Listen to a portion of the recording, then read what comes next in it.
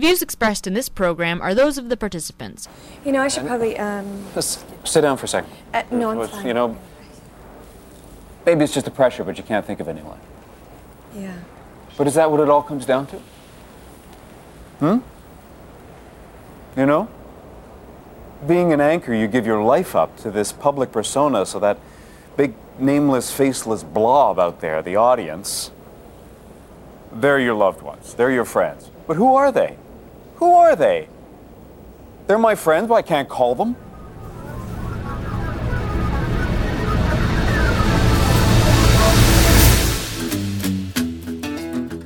Welcome, everyone. It's Thursday, December 10th, 2015.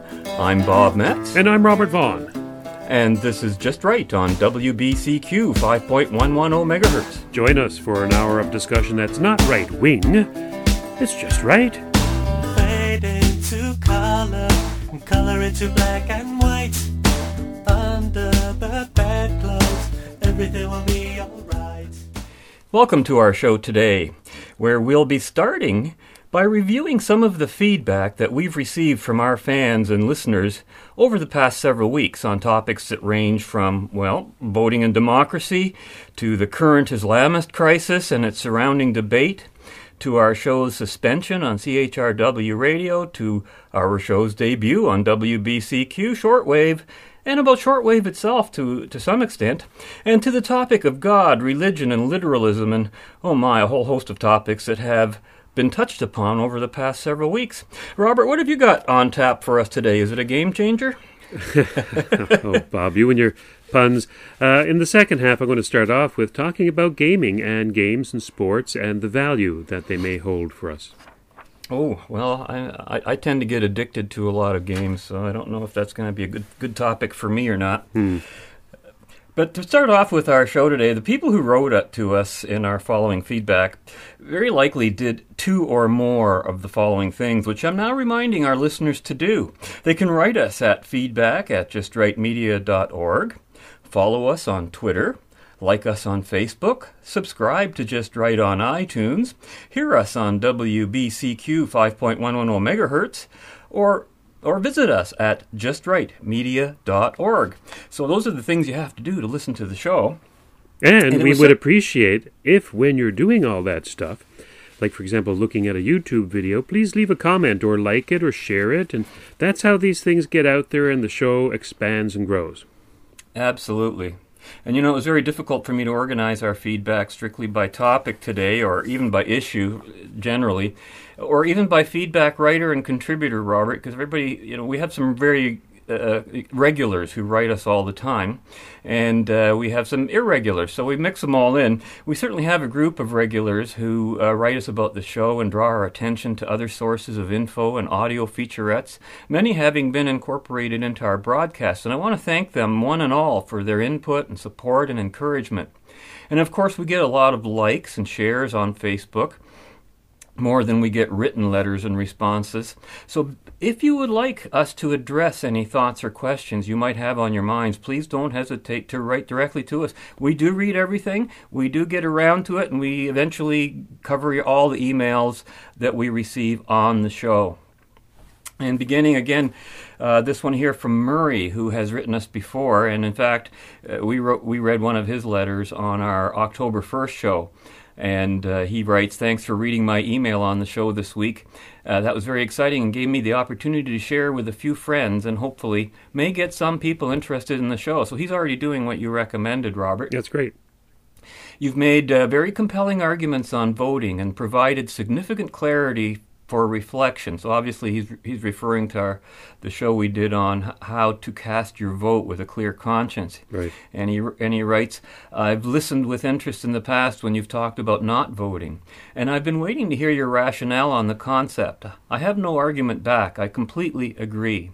In Alberta this year, we had an unusual turn of events when we elected the NDP. I guess that's where Murray lives, is in Alberta. I'm afraid to say that I voted Conservative and kicked myself later. Now I realize that the vote and the kick were not only useless, but were a contradiction to my principles. It's like we're like lemmings running for a cliff. One party wants us to go the left way around the bush, and the other wants us to go right. Either way, we're going over the cliff. By not voting, we can at least have some hope of stopping the stampede, and if nothing else, a clear conscience as we fall to our deaths along with everyone else. There's a positive note. Thanks, Murray. Well, there's something else I want to say about that. I mean, he is accurate. I mean, and that is a valid option, right? Not voting, because you don't have to be a lemming to fall over the cliff. Unfortunately, we're being led over the cliff, and voting, perhaps even for the Conservatives, as I suggested we do in the federal election, would perhaps be voting for that lemming, which is going just that much slower to the cliff's edge, which may allow somebody to come along and say, stop. We don't have to go over the edge. So there's something to be said for not voting. There's something to be said for slowing the process down if there is an option to do that. I agree. He also adds, he says, on a more positive note, he says, I really like your point about viewing the election as a process, along with its setbacks. I think this is a great slogan for hope and persistence, for me at least, he adds. And then our next one here, this came to us on October 31st. This is from Rob S. And, of course, this was a disturbing letter. We got this on October 31st, as I said, and he writes, hello, gents. I've been tuning in on the regular times lately and sadly have not heard you guys. Are you on at a different time now? Referring to our show on CHRW. And, of course, I replied to him and told him what happened. And then he responded back on the same day and he wrote, I see. 9 years and all of a sudden there is an issue? I'm curious if this was cumulative or if it was a specific thing or topic that was said or discussed. I assume you guys come and go to your gig without hassle or protest from the anti-free speech student brethren, which has made me proud of the student body at large. I reckon the faculty is another smaller, more powerful force. I didn't know the shows were still going on. Good stuff. I called the station a couple of weeks ago, and a nice young lady rather reservedly told me you were, quote, taking a break for a few weeks, end quote. Well, thanks for that, Rob. A little disturbing to hear, given that we did contact the station and ask them to tell people that the show was continuing as per normal online, at least for that period there, immediately following the suspension. And I thought Rob's observation about whether it was a cumulative issue could very well have been a key factor. I can't completely expand on that point right now, but plan to address it when we send our submission to the CRTC, as we will be doing later on this issue. And this again, this one here is just again before you get to another one, Bob. Sure. Are you done with Rob's submission? Yeah, there? for that one. Well, because I'd like to make a comment about that. He said he was proud of the student body at Western, and I have to agree. There was never any problem with absolutely any single person as a student at Western University. I thought that they were all very, very well, considering the fact that they were hosting, through the student union, a show such as ours, which goes against the general left-wing trend of most students, I would say. So no, we had absolutely zero problem with any of the student body. Our concern was, of course, with one member of the staff at CHRW. Well, and with with what we call management generally. Management generally. We had a lot of we will talk later on in the show, actually, and bring up an issue that came up in the past few years, which is quite funny and tragic at the same time. But I'll leave that for the last quarter of the show. And, of course, we should mention that, we had a lot of fans, student fans of the show there. They came up to us all the time saying how much they love the show, they love the clips, they love the whole tone of the show. For them, it was something very refreshing because they don't get it there on campus. Yes. Now, this here letter came again from Trevor, and he writes after discovering that we're back on the air on shortwave, and he writes, I'm really glad Just Right is back on the air and on shortwave too. I'm a radio buff and I have an interest in shortwave radio.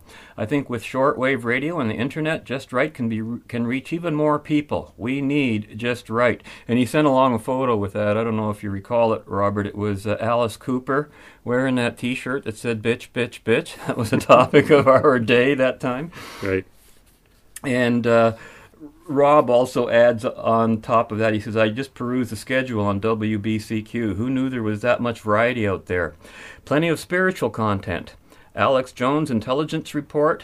There's an oxymoron for you. Thanks, guys. It's true. I actually, when I first got my shortwave radio, picked it up not too long ago. One of the first shows I tuned into was Alex Jones. And I was quite surprised because he's quite a household name, and yet he finds shortwave radio to be a valid way to get his message out, as good or bad as it may be. And he does actually have some good points to make. And I don't know if you're going to mention it later on in the show, Bob, but we did get a letter from our co-host Paul Lambert over in Berlin, and he picked up the show over in Berlin. That's pretty good. That's amazing, yes. And, of course, we got another one via Facebook from Roy B., and who, upon hearing that we're on WBCQ, he says, "I'm next. WBCQ rocks the world." And we were very surprised to hear how many people heard about shortwave. Like, you and I are total strangers to this whole world of shortwave. We're on a real learning curve right now. Somewhat strange to it. I mean, as a kid, I think we had a shortwave radio in the house, and I would peruse the bands, but not for 30 or more years have I touched the shortwave radio. That's right. And then we got another letter from Todd, who responds, "Sorry to learn about CHRW. Nevertheless, the internet provides an excellent medium for sharing future and past Just Right episodes." Very true. Apple iTunes, YouTube, SoundCloud, plenty of resources to keep your show heard around Ontario and the world. And how true that is. We're still in the process of collecting statistics. I know, Robert, you were looking at YouTube there, and that's a whole other part of Just Right. And I had just totaled the figures you sent for our top 10. We're at about 82,000 views, and that doesn't include all the other videos. Yeah, that's the top 10. I think we're just about to roll over 100,000 views. What was the final figure I gave you, Bob? I don't recall, but 92,000 or something like that plus views, and that's pretty good. I think we're getting over the top there. We don't have a lot of videos up there, so we have some very unique ones. Oh, we do. Videos, stuff that you cannot get anywhere else is there. Stuff that I've covered exclusively for Just Right Media. Israel Truth Week, Christopher Monkton's speeches here when he was in London, things like that people just don't get with the mainstream media and can only find because Just Right Media was willing to go out there with some video cameras and document it for posterity. Mm-hmm. And now, who else have I got here? Let's carry on here. Boy, I don't think we're going to get to them all today, Robert. Here's another one from. This is from Trevor too. He's referring to our cultural appropriation ban show, and it occurred to him that the 1980 movie Blues Brothers could now be classified a racist movie under the cultural appropriation ban rules, and asked whether he should hide his copy of the movie. And he jokingly says, "I mean, I don't have a copy of the movie. I don't like the movie. I've never watched the movie. I've never even heard of the movie. What's a movie?" Yeah. Right? And I said, yeah, that's probably true. Well, the blues, of course, started off as a black kind of sound, didn't it? And with these cultural misappropriation or cultural appropriation nincompoops that are out there saying that you can't use yoga because that's Indian. Remember, the University of Ottawa banned a yoga class because it's cultural appropriation, because it was a non-Indian, being East Indian, who wanted to put on the class. So to actually play the blues or sing the blues, yeah, I can see why some of those nincompoops out there might consider that to be cultural appropriation. Well, that's too bad for them. That's right. And here's a couple more on, now who's this from? This is from, this is from after we told our story about what happened to us on the show. And Patrick D. wrote, "What a sad story this is. How did we get here?" And to which I can only say, Patrick, yeah, it's a sad story indeed. It's the story we've been telling and foretelling on our show since its inception. Just consider the uproar about Donald Trump this week, whose suggestion to shut down Muslim immigration until the administration can figure out what's going on has caused him to be compared to Hitler, for heaven's sakes. I know. What a misassociation. I just talked about that on Facebook with some friends about, there's a meme going around with a picture of Hitler and a picture of Donald Trump saying both are racist, etc., etc. And another friend of mine said, look, the more appropriate association would be with Franklin Delano Roosevelt, who passed some presidential orders back when they were attacked at Pearl Harbor, which we just passed the anniversary of. And what did he do? He passed sweeping legislation regarding alien, being German, Japanese, and Italian non-citizens, basically saying that you could be deported at any time because you're considered as alien. You could be considered as alien combatants. People should read their history. Well, I agree. And, people do not realize that Adolf Hitler's Nazi regime shared the same collectivist philosophy as political Islam, for heaven's sakes. They're the same creature of the same philosophy. And the leftists which enabled it. Yes, all collectivism leads to racism, sexism, and every groupism you can make up on the spot, because that is the planned balkanization of any nation that falls prey to these superficial lefty divisions that they create between people. And you and I have said before, Robert, in political and social terms, the Canada of today is the Germany of the 1930s, and we've dedicated entire shows to demonstrating that. We'll certainly be expanding again on that in the future. And we'll talk about that actually in the last quarter, too. I want to talk about that. Oh, okay. Well, we'll see what we can get to. Trying to get a couple more in here before our break. Excellent show, writes Murray again, on what has happened to us, and he says he's sorry we endured the whole situation, and glad to hear that we're pushing the limit. And I thought it was interesting that he should, congratulate us for pushing the limit. I says, I'm thinking, since when has the presentation of mere facts and opinion in a free society been considered pushing the limit? And that's kind of a scary observation in itself. There shouldn't be a limit on free speech. If you have such a limit, then free speech doesn't exist. Well, that's the thing, because we do have a limit because people from the left control the media, control the government, and they have put limits on us. No, that's true. But now, what we're doing now, there are no limits, but I did want to say for the record that our listeners may continue in the future to find that some of our audio bite selections might be censored. They should know that's a self-imposed limit that we've put on ourselves.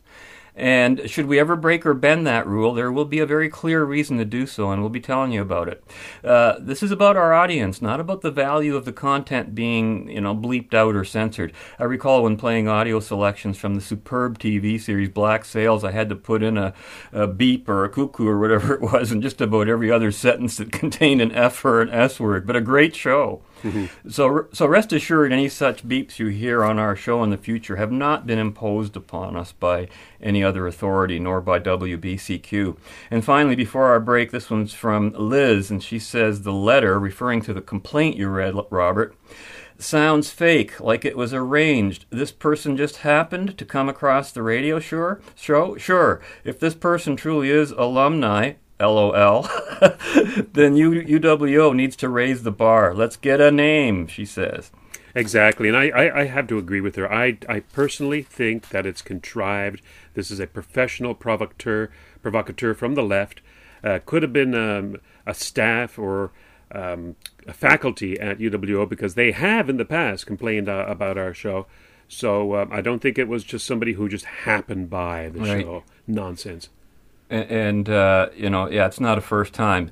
But, that was exactly my reaction the very first day I heard the accusation. My comment was to the effect that the complaint sounded like it was constructed from a human rights complaint form with all the correct terms and phraseology. Yeah. And a great point, too, about the so-called alleged alumni, quote unquote, who one would think would express some level of pride in a university from which they graduated, that free speech was so openly accepted on the campus environment.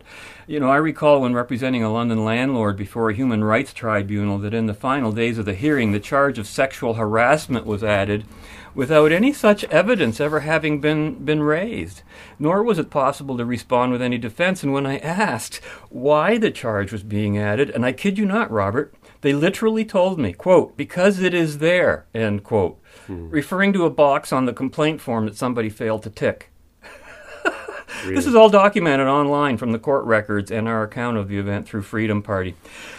Let's take a break. I think it's time for a smile. We'll be back.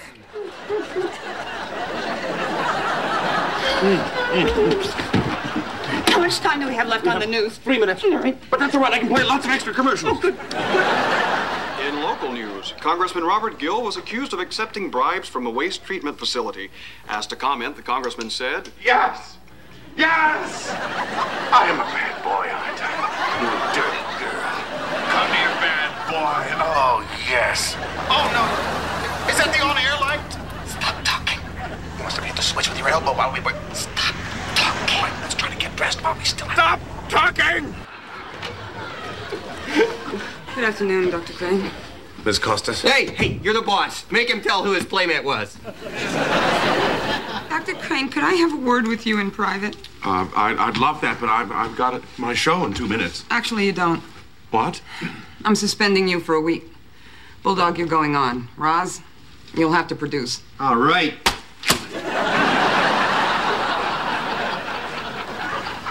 I must say, I find that a bit harsh, all things considered. Yes, I can see how you might feel that way, but the station does have certain standards, and it is my job to enforce them. Now, if you will excuse me, I have to meet with one of last night's sponsors, the Wholesome Family Cookie Company.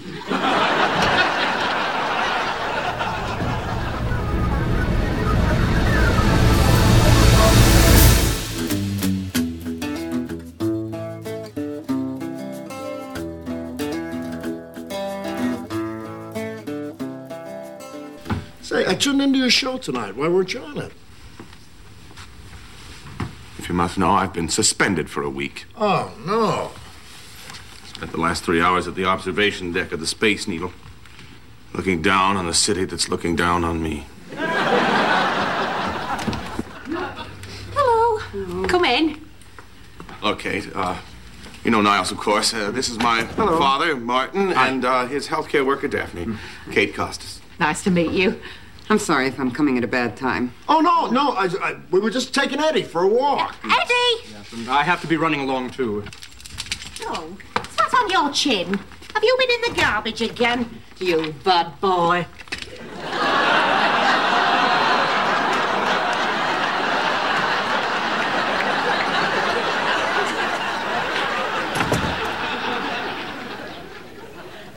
So, nice place. Whoa, what a view. Yes. I'll be enjoying it during my suspension. Well, I guess that concludes the small talk portion of our evening.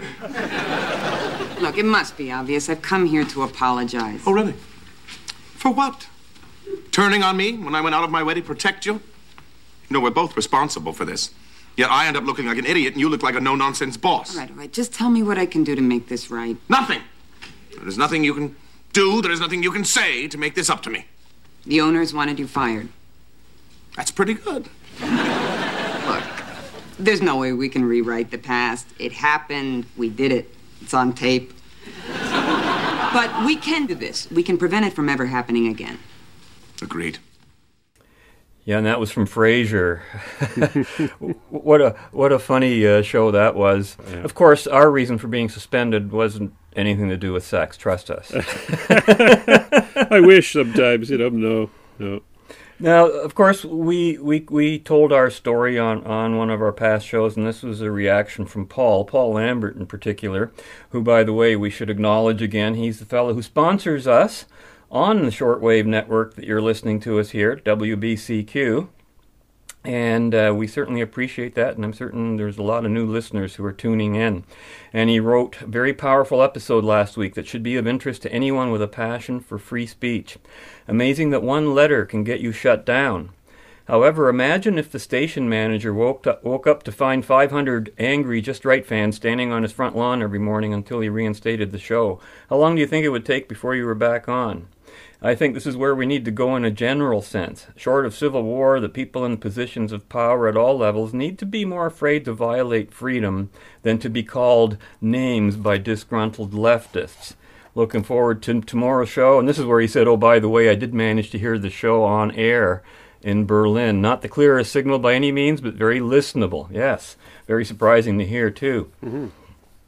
He also wrote us on the following show that we did the week after, and that was, I guess, in response to my comments on the Gospel According to Bob from last week, and where I talked about my basic overview of how religion came into being and the concept of God as an abstraction.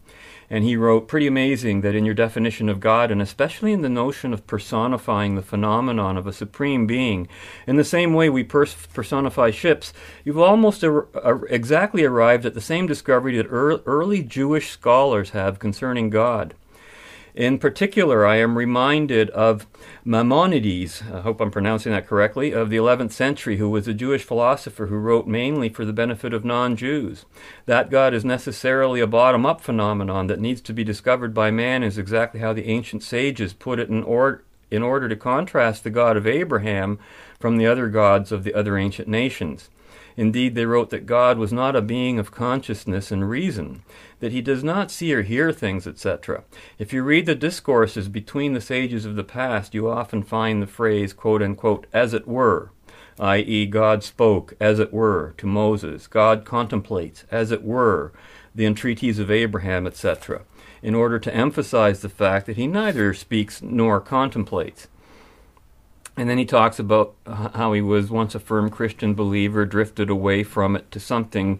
It sounds a lot like us, that but we didn't want to call ourselves atheists. He never liked that term. Mm-hmm. And then he says, since I studied ancient history at the university and then stumbled upon the Jews quite by accident, I gained an entirely new and I think rare appreciation of just what the God of the Jews really is, and how that concept is completely different from the more popular notions of God today, even held by many Jews, sadly, he comments. Since then, I cannot really call myself a non-believer, since I find that the God concept as presented by the ancient Jews to be fully rational and a reasonable way of explaining existence. So I can say that I still believe in God, but that my belief is much different than it was when I was younger. And then again, he refers to that philosopher. And so I said, I don't think it's that surprising that this existence or this understanding of existence in life should be arrived at through any objective approach to the history and known science and human behavior. And another thing, this idea he comments that through pure reason, objectivism arrives at many of the same conclusions as Judaism. He said it would have been fascinating if Ayn Rand could have explored this avenue as well. I shall forever have to wonder what she might have had to comment on this issue. Myself too, but the idea of pure reason is a term I found problematic, not because of Ayn Rand. I guess it depends on how you look at the term. I've been influenced by Scottish philosopher John McMurray, who arrived at similar conclusions and outlooks on the role of God. And, he insists that both logic and emotion must be subject to reason. So pure logic would be one thing, inasmuch as it eliminates the emotional or personal value consideration from an equation. Pure reason is a broader term, to me at least, and encompasses both logic and values, integrating both into something we would call reasonable.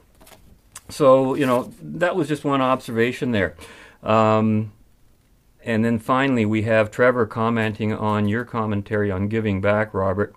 And he just comments that if you visit Mount Pleasant Cemetery in the city of London, one will find the graves of some of those who played a large part in building the city at a time when it was much more capitalist and less socialist. Carling, McClary, McCormick, and Perrin, to name just a few of those who created successful businesses in the city. They felt no guilt for their hard-earned success. Philanthropy was not used as recompense for their good fortune. Interesting comments. Yeah, and of course he's referring to London, Ontario, not London, not the other London. Yes. And then, of course, Yitzi also wrote us. We haven't heard from him in a while. And he wrote to tell us, your comments about God reminded me of a quote. Here is an adaptation of it. Quote, a perfect God is not achieved when there's nothing left to add, but when there's nothing left to take away. And he puts in brackets, with it being the supernatural. And to which I would comment that there ain't no such thing as nothing. And thanks for the Star Trek link you sent us earlier as well, Yitzi. We enjoy those. And finally, Robert, before we go to break, just to comment on the whole shortwave experience issue. I know you've had some experience, and I grew up with shortwave on the whole issue. We had a Grundig when I was a kid, and definitely aerial and antenna is the whole name of the game. If you don't have that in place, it's not going to work. And that radio you bought and lent to me last week or a couple weeks ago when I tuned into the show, I couldn't get it in one room. I got it in another room, and in a third room it came in as louder than the AM station. Mm-hmm. And it all depended on how I held the aerial and in which direction I held the aerial. So to those of you writing about the shortwave, definitely you're right about that. It has a lot to do with the whole aerial issue. So I realized my father was doing the right thing when I was a kid. He had an aerial go right around the house. Just as an aside, I think it should only be fair to mention that I was the person who had possession of your Grundig that was in your family for, 30 years? And what happened? It blew a fuse while I was using it, well. which is the reason I went out and I got that Sea Crane Skywave, which is a really good radio, by the way. No, it really was good, and I enjoyed checking it out when you lent it to me. You know, I was speaking to John Thompson about shortwave, who is an expert on terrorism, organized crime, etc. He told me that shortwave was the internet of radio, and I'm beginning to appreciate its role in ways that never quite occurred to me before. Perhaps a subject for a future show. Contact ready with Germany, sir. The Allied chiefs suggest we offer an exchange of this prisoner for General Barton. Are they out of their minds? Germans would never give up a big man like Barton for just a Von Clanky here. Von Hanky, not Clanky. All right, whatever. It wouldn't work. Who'd want to swap steak for a hamburger? Hamburger? Colonel, I am a field marshal.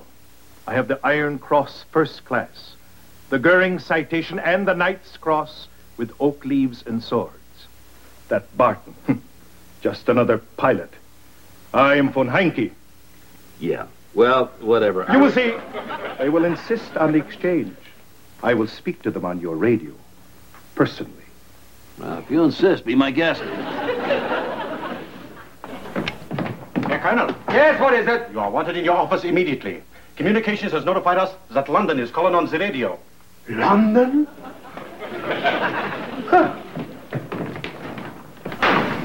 Field Marshal, would you mind repeating that again, just to be sure? I order you to make immediate arrangements for my exchange. Those are my orders. Carry them out. Such a loud signal. The English must have an excellent transmitter. We have an excellent receiver.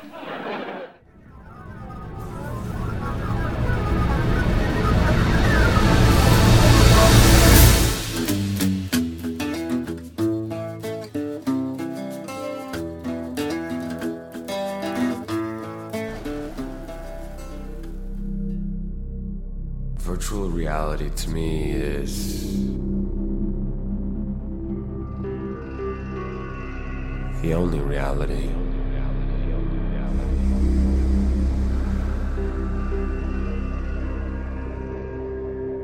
I remember the first time I tried it.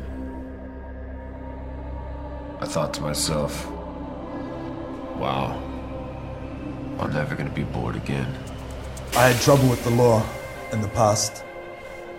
With VR, I feel I can express myself, express my anger in a way that's not dangerous. I feel like I can be myself and not go to jail for it. My job is to provide psychological assistance in VR-dependent neighborhoods. To be honest, they don't seem to manifest any interest in being a part of society. And looking at the present conditions, I don't think they would have a place either. I don't feel comfortable around people. I don't really know what I should say or do. Gameplay's... it's just simpler. There's no people. Just targets. Now that clip was from a short video I found called Uncanny Valley, and I'll leave the link for it in our clips and credits button that you'll find on our blog site so that you can watch it. It's an amazing short story, completely fictional, but it comes across as a serious documentary on online game addiction. Now, to be sure, there can be a problem with indulging in online games to the exclusion of a life offline, but it begs the question, can there be any value to playing online games? For that matter, can there be any value in offline games or play in general? For children, I think the answer is pretty obvious, that offline games, yes, is the answer. Sure, kids, there's lots of value in playing offline games for kids. What about for teenagers and adults for online games? That's the question. Is there a value for playing internet games, online games, computer games, whatever you want to call it, for teenagers and adults who should be really doing other things, some people might think? Now, as an adult, I find myself and many of my cohorts spending a considerable amount of time playing games. Not sports, but games. In fact, none of my friends are really into sports so much as games. The games are primarily computer games, but there's the occasional outbreak of a card game and a board game, albeit those are pretty rare events. Are any of the computer games sports games? No. Well, that's interesting, because some people would even pick a sports game for a computer game. Yes, as a matter of fact, way back in the early 80s, there was this company called Intellivision, and they had some good sports games, like soccer and football and those kinds of things. But with that Intellivision handheld device, one's thumbs became arthritic manipulating the device. I have not heard that name in years, and it just brings back memories. I used to love playing Intellivision. Yeah, it was a good system. For me, the whole game thing is about addiction, whether you're addicted or not, and I'm really bad at it, Robert. Even if I play chess with the computer, I find myself still awake at 5 o'clock in the morning. I'm just going to... Sit back and lie on the couch, Bob, because that's what I'm going to talk about. Okay. Now, I mentioned Intellivision, and it tells you how old I am. I started playing computer games as soon as I had access to a computer, which, at my age, happened to be in university in the late 70s on what I recall to be a VAX computer running on VMS. It was a little past the punch card stage, although, I tell you the truth, I used punch cards about the year before to program a computer. So, that's how old we're talking here. Now, the first I did the punch card thing. Did you? Oh, yeah. Fun, eh? Especially if you drop them on the floor. The first I took a year of computer programming at Fanshawe. Oh, did you? Sorry. Okay. Yeah. Whatever happened to that knowledge, I don't know. The first computer game I played was called Advent. Now, the real name was Colossal Cave Adventure, but because the file names back in the day were only 8 characters long plus that 3-bit for the extension, Adventure had been shortened to Advent, and it was a text-only game, of course. This was years before any graphical interface, so it's text-only. Advent began with the words on your screen as follows, quote, "You're standing at the end of a road before a small brick building. Around you is a forest. A small stream flows out of the building and down a gully," unquote. Now, I think you can actually find this game online in a DOS format that you can play now. I'm not too sure about that, but that should be familiar to a lot of people around my age. The game expected you then to type in a command such as "enter the building," after which your new surroundings would be described, and you had the choice of doing several things like taking some food or drinking water or picking up a set of keys that were lying on a table.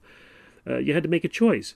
The game progressed depending on the choices you made. I never did finish that game, so I can't tell you how it ends, but the concept was intriguing. It was basically an interactive adventure story where you controlled what happened next. This is the basis of almost every computer game today. You interact with the computer program, making choices along the way to come to either a satisfying conclusion, such as completing your quest, or ending up in a failure, such as falling off a cliff and virtually dying, having to start the game all over again, or at some point in the middle where you were able to save your progress. Now, the concept of Advent was taken up by other early computer programmers to spawn such game. By the way, Advent, as far as I know, was actually programmed by one of the very first researchers in DARPA, which was the beginning of the internet. So it has an ancient history. But anyway, a lot of the other programs, such as Heroes Quest and King's Quest, came out of that kind of thinking, that kind of programming. These originally involved very rudimentary 8-bit graphics, the kind where the character looks like they're made out of blocks. From then until now, graphics-hungry gamers have driven the computer development industry perhaps more than any other end user. Today, of course, the games have graphics which are almost lifelike. They're phenomenal. But behind the graphics lies the same concept as in that old Colossal Cave Adventure game. The gamer is put into a situation where choices have to be made and consequences are meted out, whether it is killing aliens in Half-Life or Doom, or defeating the Nazis in Wolfenstein, or building empires in Age of Empires, or civilizations in Civilization V, which, by the way, is my latest acquisition, consuming a bit of my downtime. The entertainment... Oh my God, those things were totally addictive to me. It was like living in another world. Yeah. The entertainment is in figuring out how to successfully compete with either the computer or in online gaming with other humans who may be anywhere on the planet, from Germany to Georgia to Japan. This challenge of defeating enemies, of creating worlds, of overcoming obstacles, or just winning a game of chess is something many of us find to be pure entertainment and enjoyable. Sometimes the action is real life, like on a football field, and sometimes it may be on a computer screen. While real-life competition, creativity, and success are no doubt far preferable to virtual competition and creativity and success, there's no denying that at times there are lulls in our real-life scenario, our life. Gaming fills that void and adds a modicum of entertainment to what may be an otherwise mundane day. I don't know, do you ever have those days, Bob, when you just don't feel like doing anything, so you pick up a computer game or whatever, and it passes the time? You know, I don't. Too easy to do. Too easy to do. That's the danger, isn't it, though?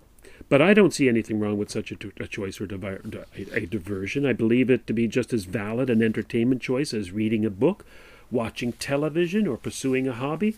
Our free time is ours to do with as we wish. And if gaming gives us pleasure, then there's no reason not to pursue it, I say. The only caution is that it can be very addictive, as you say. Oftentimes I've started a game only to realize that hours have gone by when I should have been doing other things, like sleeping. The addictive nature of computer games is a fascinating psychological study. I think the addictiveness has something to do with the ease at which we can achieve something positive, even if that achievement is illusory. It could also be, and I think this is more the reason, I think it's also has to do with the hard rules and the rigid parameters, or the perimeters rather, that most computer games have, while the rules we play out in real life are often subjective. They often change. You know, not the rules of reality, of course. A is still A, and you still have to eat to live, but I mean the rules people set for each other, the laws of the land.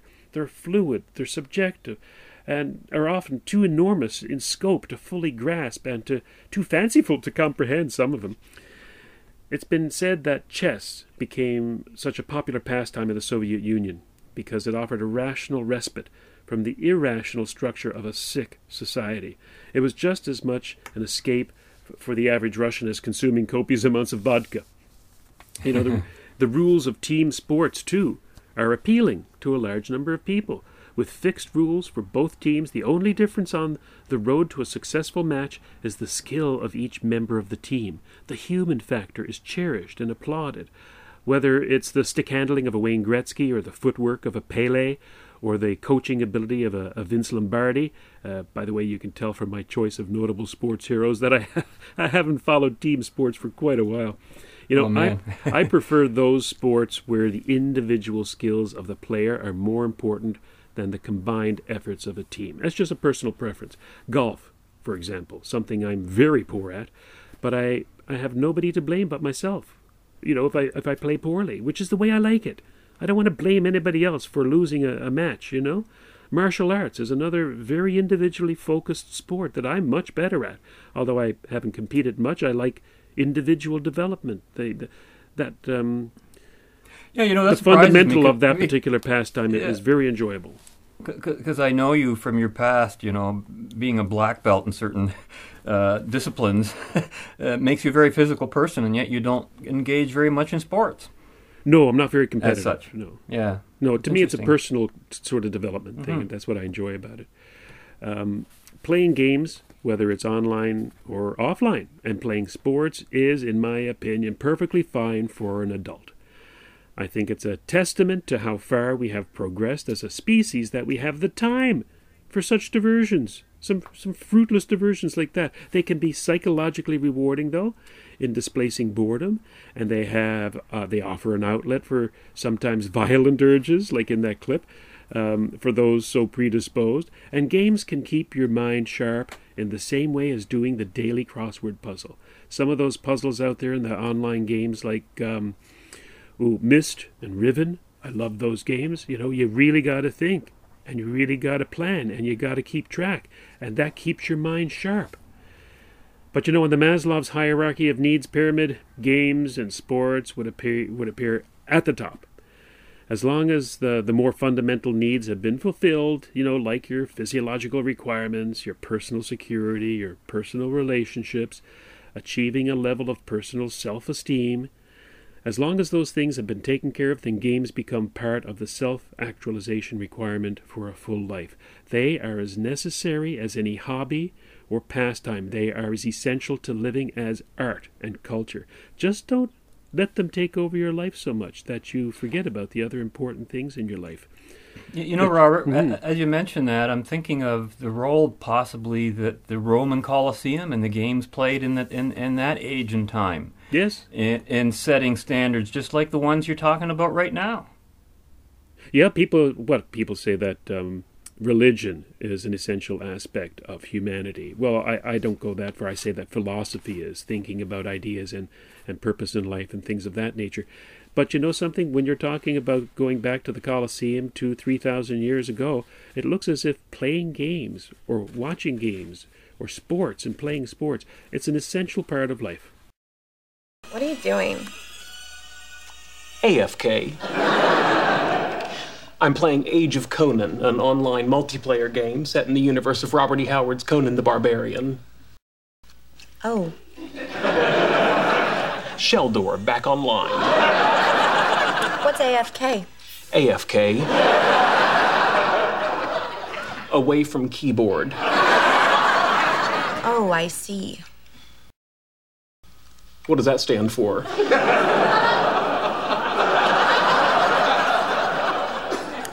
Oh, I see. Yes, but what does it stand for?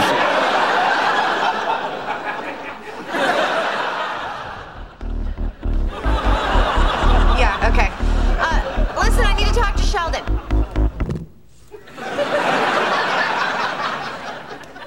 No, that's what she said, Sheldon. I bought the game, and I've been exploring the island of Tortage, but I can't figure out how to get past the guard captain.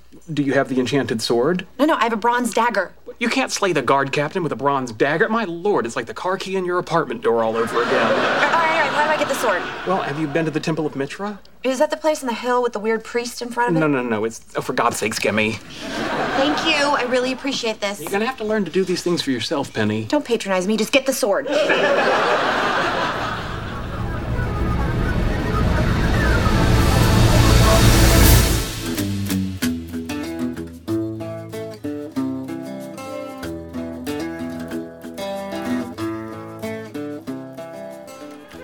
I need you on my flank. No, I don't know German. Flanken Sie! Hey, Penny. Busy.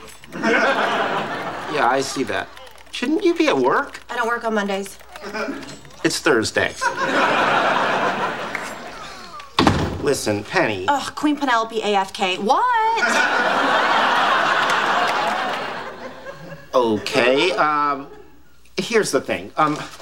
Sometimes people, good people, they start playing these games and they find themselves through no fault of their own, kind of addicted. Yeah, get to the point. I'm about to level up here.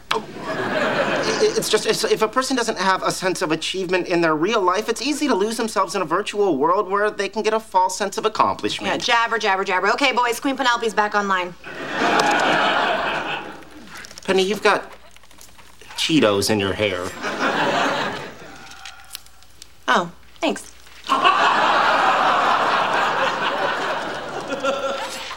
Wow. Oh, I'm too tired to do this. Right, I heard you've been pulling all-nighters with Middle-earth Barbie.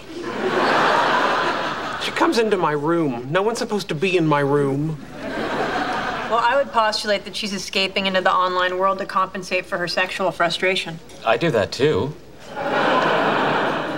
But probably in a different way. That's not what she's doing, Leslie. She's just trying to shore up her self-esteem. It has nothing to do with sex. Everything has to do with sex. Testify. I'm not touching that. Leslie, you are way off base here. Now, hang on, Leonard. Well, I have no respect for Leslie as a scientist, or a human being for that matter. We have to concede her undeniable expertise in the interrelated fields of promiscuity and general sluttiness. Thank you. My point is that Tinkerbell just needs to get her some. Some what? Oh, yes, some sexual intercourse. I'll take the bullet. You know, you gotta love Big Bang Theory, eh, Bob? It's a classic. Yeah. The brilliant topics that they address on that show that would be so difficult to handle in other ways. It's a work of brilliance. I remember the first time we talked about the show. I hadn't watched it for the first several years the series was on. It's become our humor Star Trek version for philosophy and insights into human behavior. Very good show. Well written. Not what it seems on the surface. Yeah. Mm-hmm. I know that you want to end the show off with a little bit more feedback, but before we get to that, I wanted to just... if we have time. If we have time. Okay. I just wanted to add a little bit more to some of the never-ending saga, well, I guess it's ended now, saga that you and I had to put up with at CHRW. Don't get me wrong, you know, we had a good run, and I like the people there, and kudos to them for letting us on for the length of time that we were. But, you know, every now and then, there was a thing that really irked me, and one of those things was All Women's Voices Day. We just passed one back on Sunday. They had All Women's Voices Day, where no male voice was allowed on the air. Yeah, I know. And by the way, you know, it's not just that, but the literalism of it was what caught us by surprise. Yes, you know, Bob and I had the choice of either giving our 1 hour time slot. I don't remember when this was, probably about 4 years ago. We gave up our hour time slot that day, or we had to either choose to give up the slot or to, to some other show where a woman would host it, or bring in friends. And we chose to bring in some friends, Mary Lou Ambrosio and Kathy Shadle, who's a blogger at 5 Feet of Fury, to fill in for us. Now, you want to hear a show that pushes the limits. Whoever mentioned that, there's your show right there. Little did we know that the station was so adamant at having at not having any male voices on the show that it also meant that on our clips, which we used during the breaks, there could be no male voices, and we didn't realize that. We didn't know they were so picky about it. We got 2 women to fit in for us. What more do you want? The station manager was quite upset that a questioner in one of the clips was a man and ran into the control booth to work with our operator to delete any male voices on the upcoming clips. Nonsense. It was remarkable, Robert, because the clips even were like 99% female voices. The opening question was by a male, and that voice wasn't supposed to be heard that day. Nobody told us that. Yeah. Anyone else, Bob, would have shrugged and realized that their attempt at excluding male voices from the day's broadcast was ruined, so might as well let the show go on. But no, it was a panic to wipe all male voices from the airwaves of CHRW. The scene was reminiscent of a Three Stooges comedy. Slapstick funny, although I felt bad for our guest hosts at the time, especially Kathy, who traveled all the way from Toronto to do the gig, you know. Here we go. I had to run. I didn't think it was that funny at the time. It was funny in retrospect. I remember telling you, Bob, out in the green room while we were waiting there, Bob, I think this might be our last show. Oh yeah, and there was a lot of other people there, including Mark and Al Gretzky was there. Yeah. And I had to run in with sort of handwritten notes to tell them to, Kathy and Mary Lou to continue on because they've got our clips and they won't play the clips until they've expunged every male voice on them. So I had to tell them that. Funny thing is the station manager didn't even clue into the fact that our show's theme is a Bee Gees song. Yes, sung by males, yeah. Yeah, perhaps it was the falsetto singing, I don't know, but they got in there. What we have at student union-owned radio stations across the country and America, like CHRW, is an attempt, as you said before, to balkanize Canadians with shows devoted to groups, to collectives, Aboriginal shows, Christian shows, Muslim shows, feminist shows, black shows, etc. But you will never, ever, ever hear of a show devoted to men or whites or Europeans. It's okay to be collectivist as long as you're the right gender and the right color. And by the way, I wouldn't even support an all-men show necessarily or all-white show or European show because that is just as collectivist as having a Muslim show, a feminist show, a black show, women's voices, all the same. They're collectivist in nature. I was quite disgusted and offended by the overt racism and sexism on display from time to time at CHRW. But being quite a bit mature than any leftist, I don't go crying racism and sexism. I shake my head in disbelief, and then I write about why it's so patently wrong. One show where I quite accurately compared today's socialists with the socialists of Germany's nationalist socialists, the Nazis, upset our show's operator so much he took me into the office to say, and I paraphrase here, "You're saying Hitler too much." Yeah. My reply, no more of course, Hitler. No more Hitler. My reply, of course, was, "How many times would be acceptable to you? You know, you're going to count them from now on." I was amused. I was flabbergasted. I didn't know what to say, really. The operator said that his family had a history of persecution by the Nazis. I countered with, isn't that all the more reason we should continue to reveal how Nazism is still alive and well in Canada? With the left, with socialists, It was nationalist socialist. It wasn't national capitalist. It was socialism. Apparently not. You came up, Bob, with a great way to express this fear of talking about the war, didn't you? What did you say? Well, I relayed my own family's experience. No, I'm talking about lest we forget has become best we forget. Oh, best we forget, yes. Don't talk that's about what's the going war. on. That's actually a theme we've got to do again in the future. Oh, I think so, yeah. Yeah. That it for that part? That is. Any time for feedback? Let's see here. Maybe just a couple minutes. Here's another one. Sorry, from Trevor. Again, speaking a few random thoughts about the collective evil. And he points out how the latest Just Right episode was very good. This is going back to November 20th. And he's listened to it a few times and was concerned that the mainstream news media isn't under authoritative directive of political correctness, or that we aren't like the mainstream news media. And he likes that Just Right is telling the truth. Mm-hmm. And that he sees us as being that outlet. Also pointed out that his radio receiver, his shortwave radio receiver, he says he couldn't get a good reception at first, but then wrote us back later that when he went out on his balcony, right, he could get it there, which speaks again to the whole issue of where you have your aerial, okay? And he said he got it really loud there. And then he asked too, do they still give out those QSL cards? And I remember you and I talking about that. That's something else I'm learning about too. I think we have the research about WBCQ's policy on QSL. It's either going to be a card sent to you, which becomes quite an expense nowadays, or I think they have electronic ones sent out now, don't they? I don't know what the tradition is on that. So that's kind of a new thing, a new issue with me. Perhaps we should develop our own QSL card in the future. I don't know. And finally, from Trevor, this was on our show where we talked about what happened at CHRW, and his comments sound very, very similar to Liz's that I read earlier. He said, "How exactly does one accidentally tune into a radio broadcast? How hard is it to change the frequency on a radio or turn it off? Pretty hard, I suppose, if one's a student of higher education at Western."